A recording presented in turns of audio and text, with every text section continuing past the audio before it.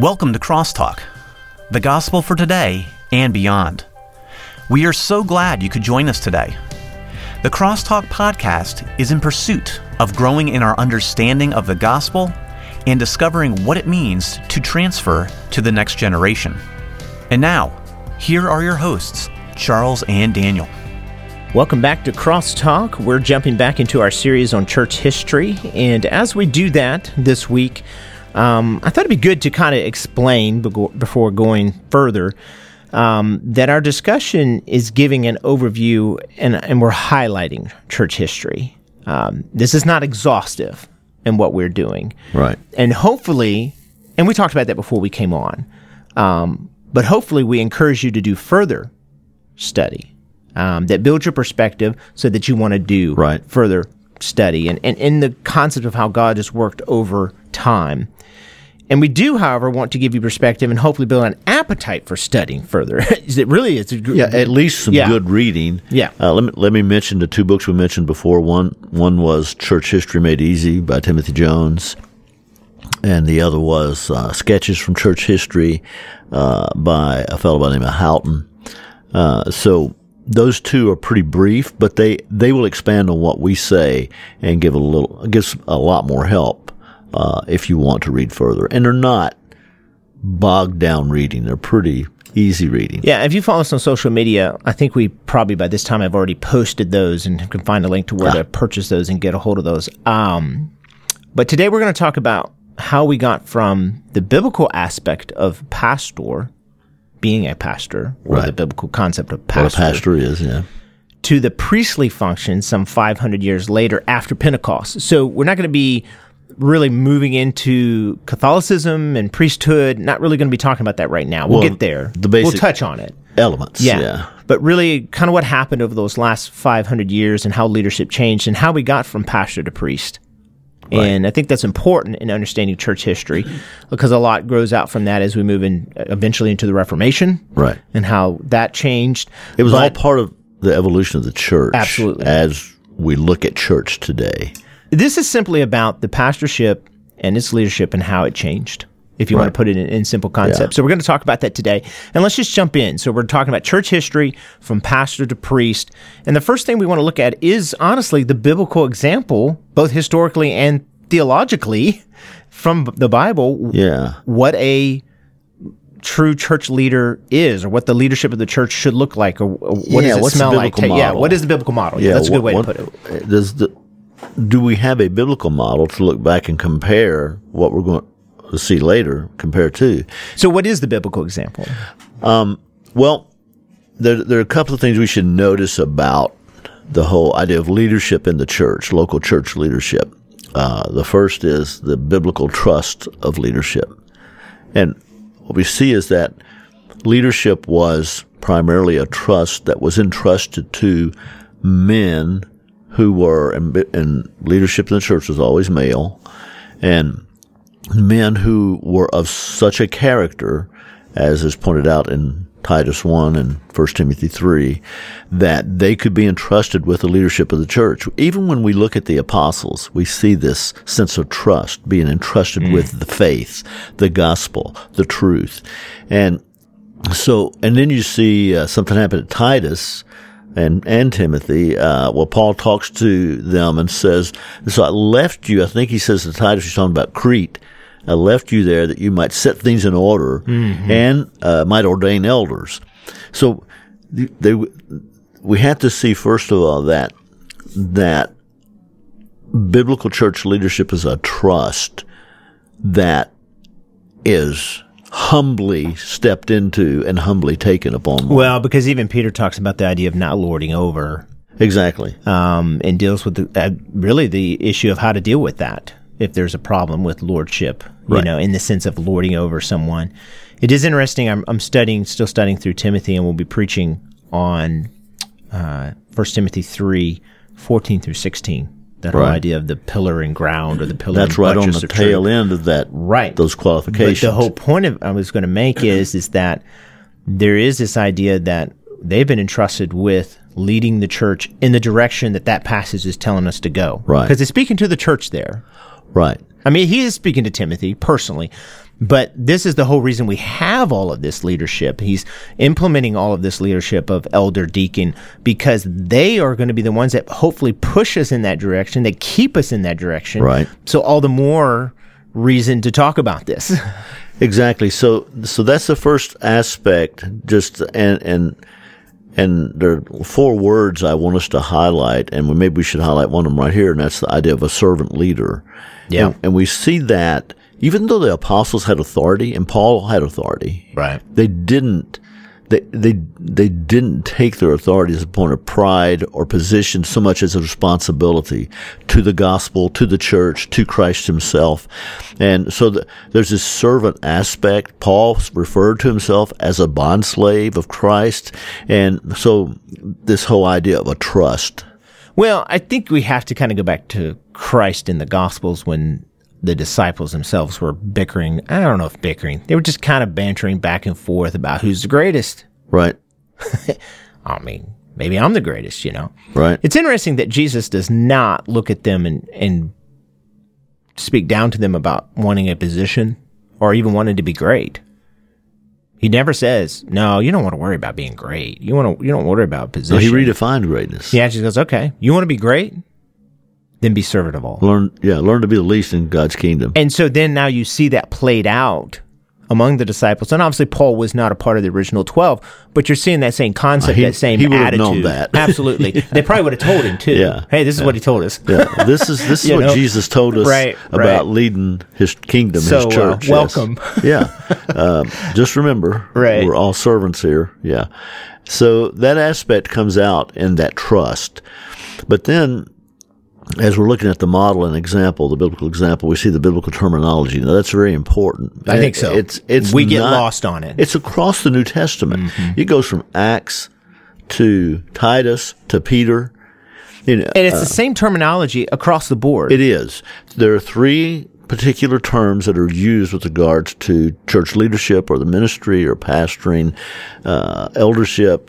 And the English words come out elder, shepherd or pastor, and overseer.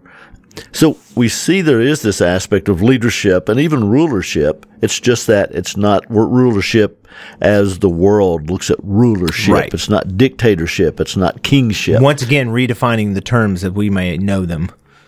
Exactly. If you look at Acts, when Paul is saying his goodbye to the Ephesian elders, he uses 2 of those terms in almost synonymously. He interchanges the terms. This is not unusual. Paul does it there. Later, when he's talking to Titus in chapter 1, verses 5 and 7, he again interchanges the terms, giving them almost an equalness in weight. And then Peter, in particular, in 1 Peter 5, verses 1 and 2, speaks to the elders as a fellow elder. Then he tells them to shepherd the church, the people of God.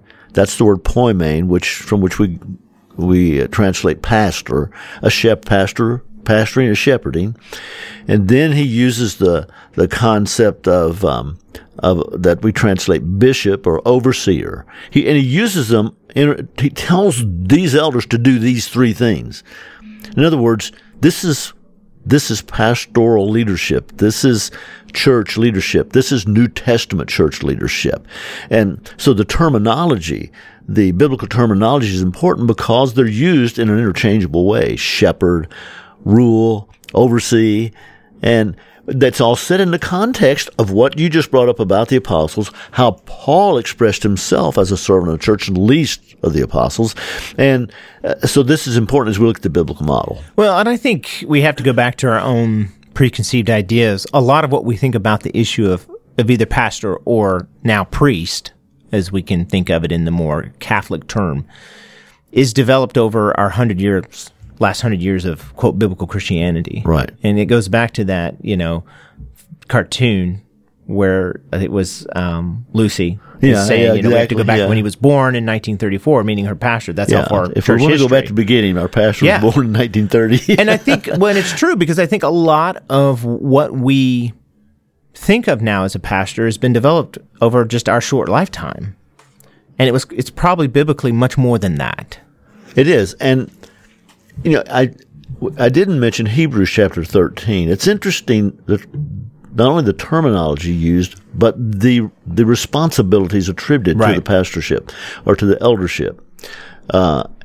Because the writer of Hebrews encourages, even commands the people to submit to those who have the rule over them. And then he says they must give an account. So it's not that pastoral leadership, that elder leadership is not leadership. It's strong, clear leadership. Right. They're even called rulers, but there's an aspect to it that is not your typical worldly type leadership, rulership.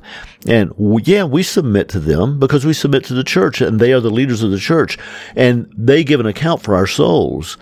But this biblical model is not going to look like what we're going to see in just a moment. Okay, so we've talked about the biblical example, both historically and theologically, what that looks like. We've touched on it. It's in no sense exhaustive. But how did that change over the last 500 years? Because we're talking about going from pastor to priest. So you mean the first 500 years? I'm sorry, first 500 years. Meaning from the point of Pentecost till 500 years later. Right. So what is the historical evolution of this change? Well, one thing that happened, and we don't know, it happened, we talked about this last time. We talked about, I think it was time before last when we began. We talked about how gradually the church changed. And this is one of those things. One of the things that happened is so almost imperceptible at times. At times imperceptible and gradual when Jesus talked to Peter and the apostles, he seemed to talk directly to Peter because Peter said, "You are the Christ, the Son of the living God." And he said, "And you're Peter." Word Peter means little stone. "And upon this rock, Petra, I will build my church," big rock, slab of rock. I believe he's pointed back to himself. He's referring to himself. "Upon this rock I will build my church." Two different words. "And the gates of Hades will not prevail against it." There came an idea that Peter was the rock that the church was built on, and that he was given the keys to the kingdom of heaven. Therefore, he was the first pope. We're just going to barely get to the whole idea. We're not going to get into papalship. No, we're just going to barely get to We'll get to that later. Yeah. But that somehow got into the thinking, not I don't think in the first century. We don't see that biblically. Right. But what we do see is later this concept becomes part of the thinking when it comes to church leadership. And was it after Constantine? I'm sorry? Was it after Constantine? No, it's before that. Okay. Constantine comes along somewhere around 300, and it was already developing this idea of we'll get to that in a moment. Okay. But, so what happened? Why did this happen? There was what was the process? And that's what we want to give you is the process, the folks who are listening, not so much all the particulars and the dates and specifics. We're not having a history lesson on dates here. We're really kind of giving an overview. Yeah, you can get those by reading the books we gave you to read, and they're not that detailed. But anyway, first of all, we want to see the practical aspect of leadership. There's something about the practical aspect of leading a church, leading anything, that brings along an evolution. Sometimes you have to do things that aren't spelled out, say in Scripture. Right. You have to work through things. Churches have to administer things. Yeah. And the church does, the New Testament doesn't mention pews or sound systems, and that's not what we're talking about. Didn't have them back then. But that's an example. Right. Yeah. So the practical aspects of leadership will bring some change, some evolution. The question comes, is the evolution not only extra biblical, but unbiblical? Does it bring with it unbiblical baggage? And that's what we want to look at, because that is exactly what can happen. Well, and I think even if we do things that are practical, we have to evaluate the things that we're doing practical. And what I mean, you mentioned sound. Right. I mean, kind of want to hear, so that's good. You want people to hear the message of the gospel and the theological things you're teaching, then how to apply to their lives. But do you need smoke?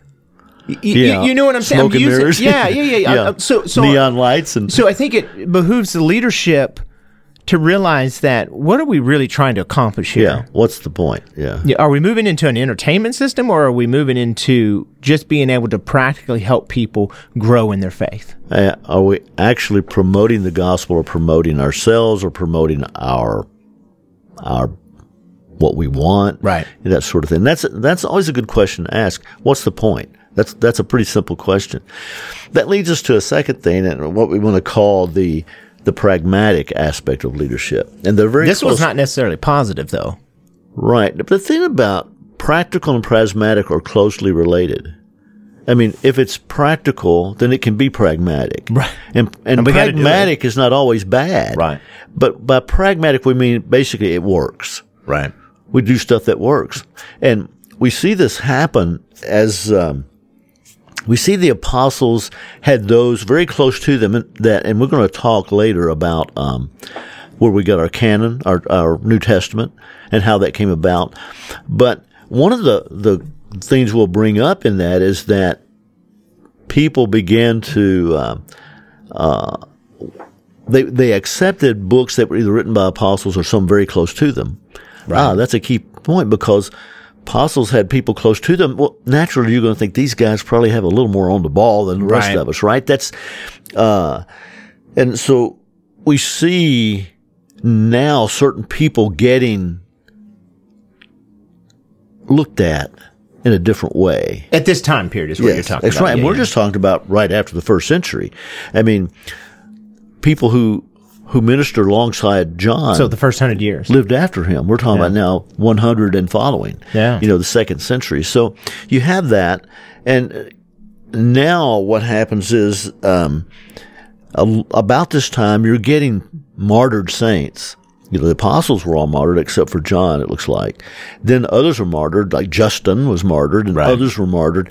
Now we begin to look at people who were martyred as maybe more spiritual than us, more to be venerated. That's the word that got looked up to more than others. While this is happening, you're seeing the gospel is spreading, and we'll talk about that in our next podcast as well. But now you've got churches and people are looking for answers, and maybe even some elders or pastors of small churches are looking for answers to big questions. They might look to a guy who's maybe was close to an apostle, or was close to a guy who was close to an apostle, or who is elder or pastor of a larger church.